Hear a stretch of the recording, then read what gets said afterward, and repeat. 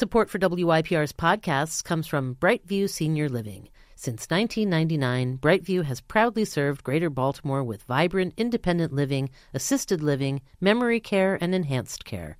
Find a community near you at brightviewseniorliving.com. I wanted to have adventures. I wanted to have a pair of balls and be like a male writer, but I also asked my parents, are you okay with me taking the car into Baja California?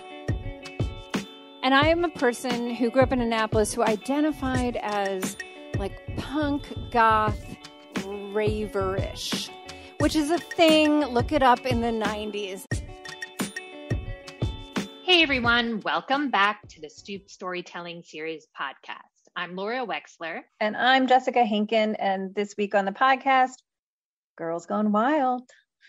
You are going to be hearing two stories from two people that you're kind of familiar with if you are someone who listens to this podcast. And these stories are of adventurous nights from their past. Let me emphasize, from their past. You mean 5 minutes ago. Before we get started with the first story, we want to thank Mend Acupuncture, which offers enjoyable and low-stress acupuncture sessions starting at $35. Find them at their 3 locations in Baltimore, and they will take good care of you. So this first story is by a very neurotic, very uptight, and beautiful. A good girl who's trying to be bad, who's trying to step way out of her comfort zone. And these events then occur. And that storyteller's name is Laura Wexler. Give it a listen. Oh my God, the first storyteller's me. So Laura and we've never done this. We threw our names in, both of us, because we were like, well, just in case no one. And LW, and I wanted Jessica to pick it up and be like, who's LW? No, it would immediately be like, it's Laura. But I'm so excited. Okay, so we're going to hear Laura Wexler's story about nightlife. I feel like people will think this is an elaborately constructed show just for me to be the center of attention, but it's really not. So when I graduated college, I hope I got to watch the 3 minutes, all right? You can ding me if you want to. I really wanted to travel around and get material for being a writer because I had read On the Road, and I wanted... All right. I had read On the Road, and I wanted to do the same thing. So I had a friend, we graduated, we worked over the summer, and then in the fall, so this was in 1993, so I'm aging myself, we went out to an Indian reservation in South Dakota, and we worked there for a couple months, and I wrote a lot of really terrible poems about being there, and we finished our time there, and then we sort of set out camping all over. And everywhere we went, honestly, people are like, what are you doing? You're these 2 young women. Why are you out, just rambling around? And, the more I got asked, the more it enraged me that people were surprised or couldn't understand why 2 young women would want to be out, rambling around, doing the thing that, so many legendary men and male writers had done. And so I was even more determined to have adventures and gather material. So I guess it must have been late November, early December of 1993. We decided to go to Baja California. And so we were driving around in my Toyota Camry station wagon that had been supplied by my parents. And by the way, they were paying my health insurance and doing all this other stuff so I could, quote, adventure.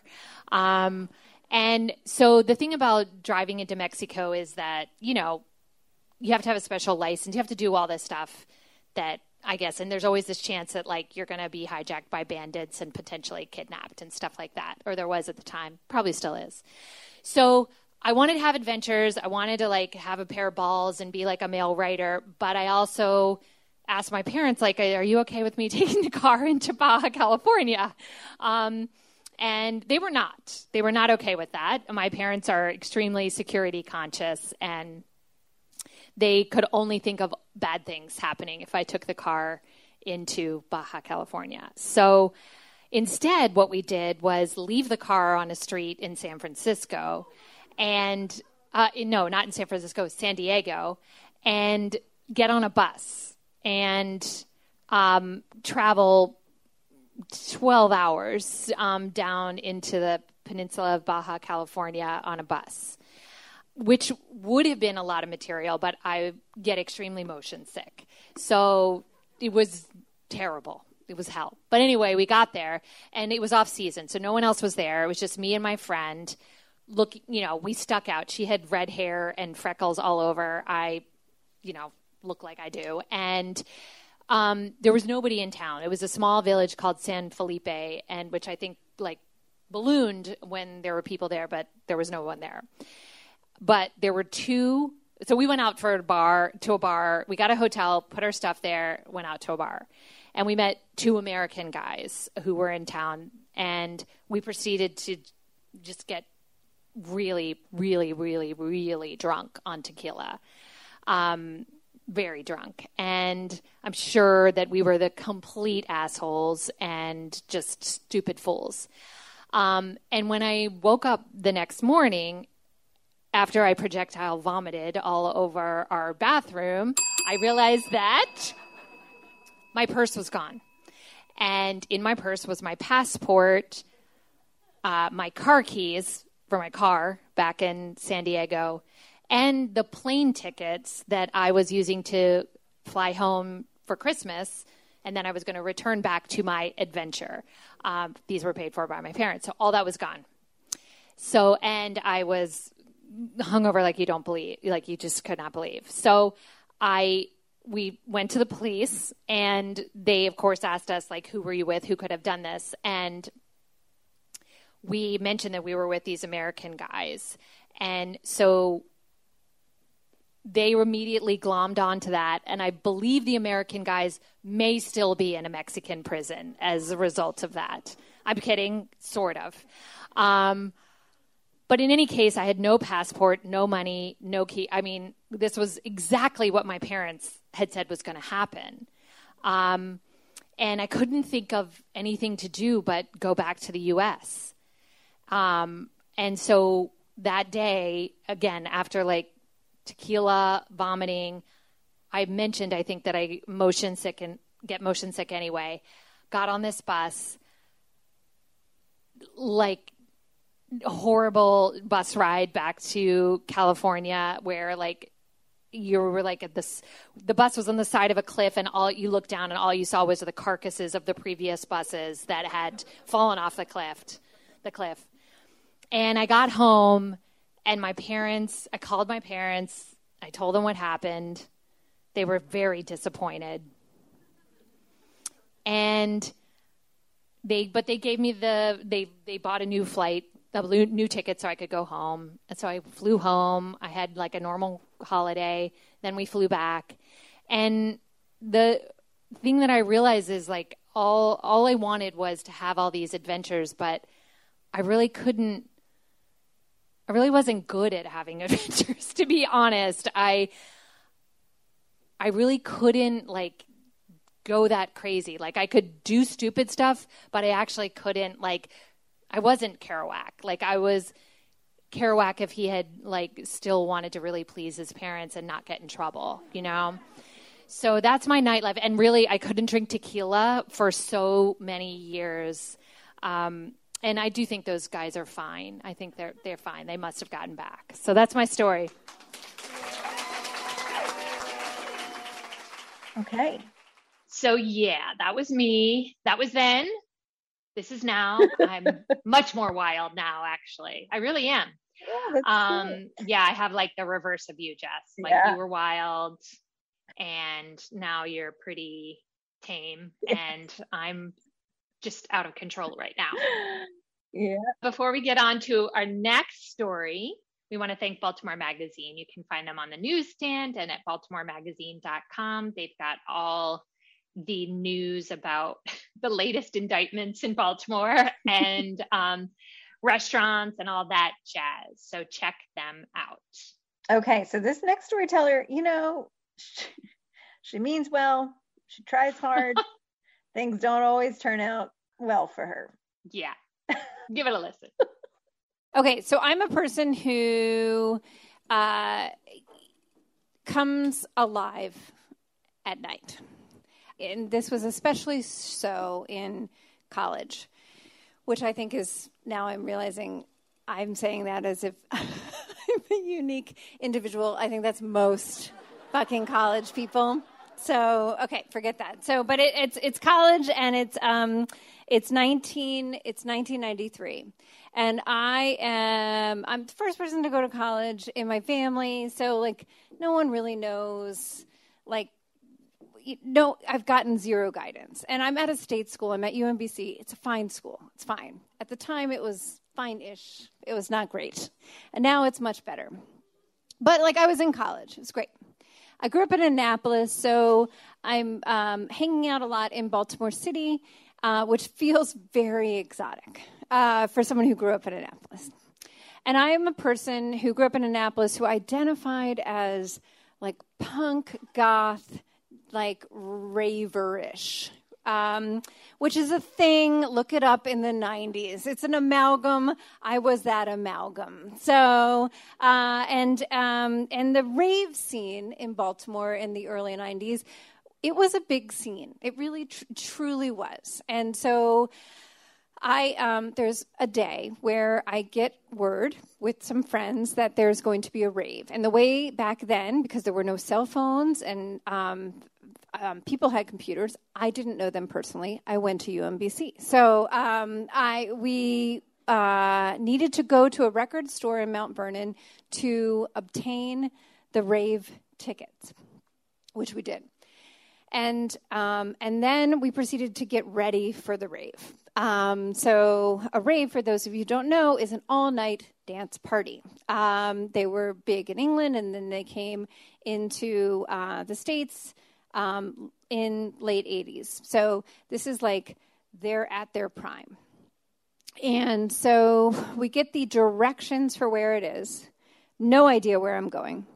But I do know that I have to look on point, which was not a phrase back then, but it was a phrase that I'm using now. So I got my raver pants on, I was tiny, so I had like tiny waist, big fucking flared pants, like white tennis shoes that had like heels like this. I don't know why. They were Vans. And then I had some sort of like t-shirt tucked in. The t-shirt was like, I don't know, like the guy who ran a race. I can't remember what it is. It's a name. It's a Japanese guy. I can see it. I don't know who it is. I didn't know who it was then. I just was like, this is what I'm supposed to wear to a rave.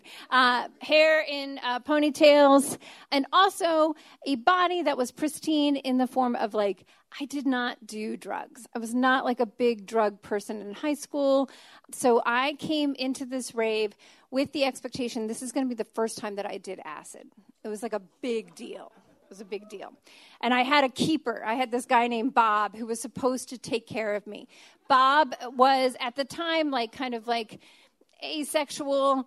Turns out not to be true. But like that's what he was supposed to be. He was going to take care of me. And so we went, and it's Baltimore, which is pretty close to Annapolis. And so I see someone immediately, because it's Baltimore, that I know from Annapolis. And actually, let me back up. We get to the rave, and it's in this industrial warehouse in Baltimore, which I'm now sure I've driven by like 45,000 times, but I could not tell you where we were.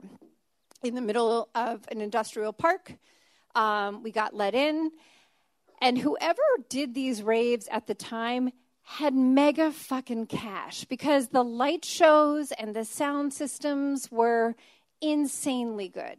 This was like the best dance party. You're talking about like, it was insane. It was, so we got there at around 11 p.m. It was already packed.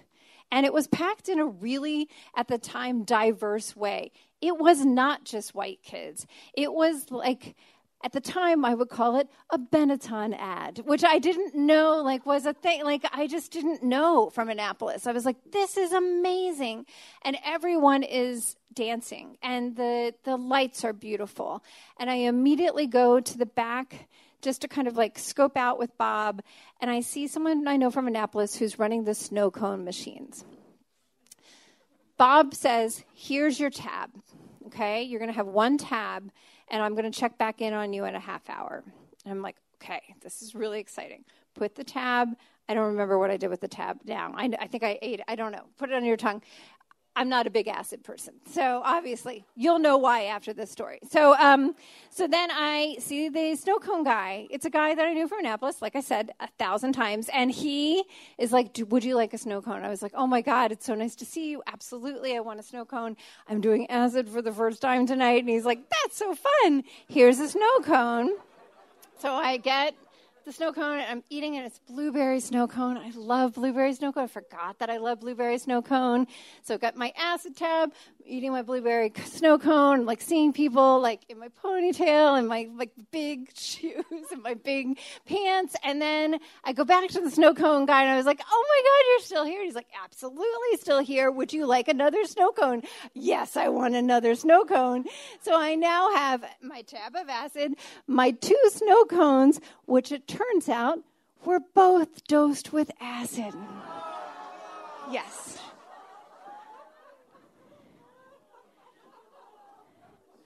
And I can't find Bob fucking anywhere. And it is now just a sea of people. And it proceeds to be a sea of people for literally the next 12 hours. And I quickly become the person at the rave that everyone's like, avoid her.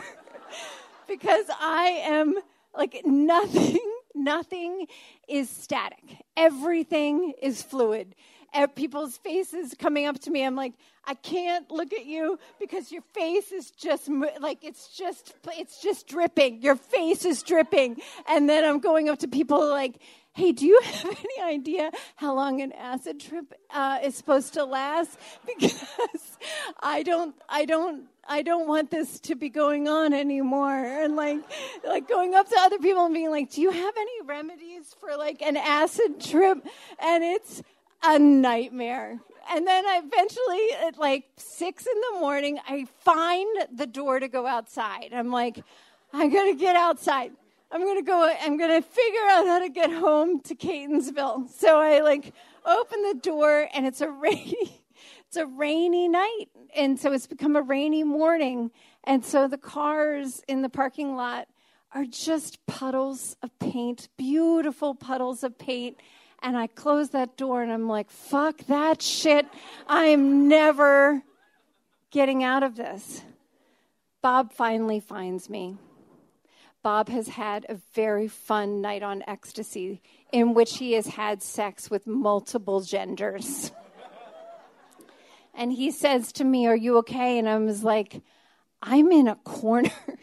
I feel like a rusted Campbell soup can has been slowly dragged through my bloodstream by a tiny cherub child.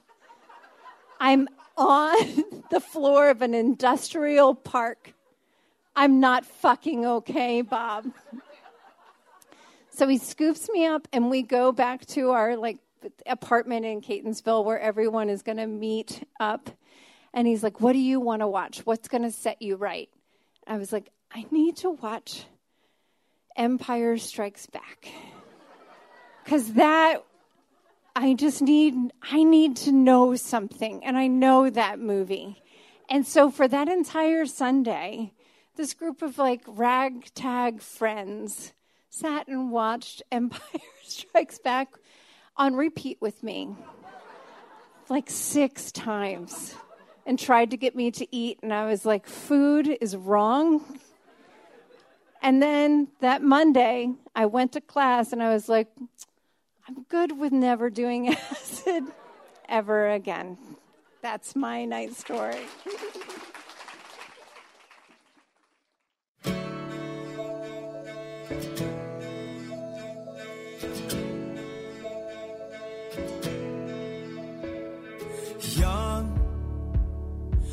So young when we Poor you, like you do not do well in altered states. Oh my God, I hate them so much. And every time, I mean, it's not like I tried that many times, but you know, I'll be like, why not, guys? Yeah, it's been 10 years. Why not? And then it just end up in that same old scary place. So don't do drugs, kids. Yeah. This was a very big deal for us to share these personal stories with you, listeners. Well, so. Mine's really just about projectile vomiting. So I actually end up looking better than you in this.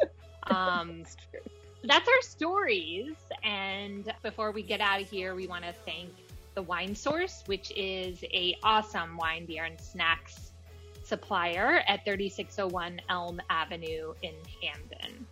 Please visit us at stoopstorytelling.com to learn about upcoming shows or listen to stories from our archive. You can find us on Facebook and Instagram at Stoop Storytelling Series. And thanks to Maureen Harvey for producing and to y'all for listening. We'll be back soon with more stories from the Stoop. Yes. We both know I'll go too far.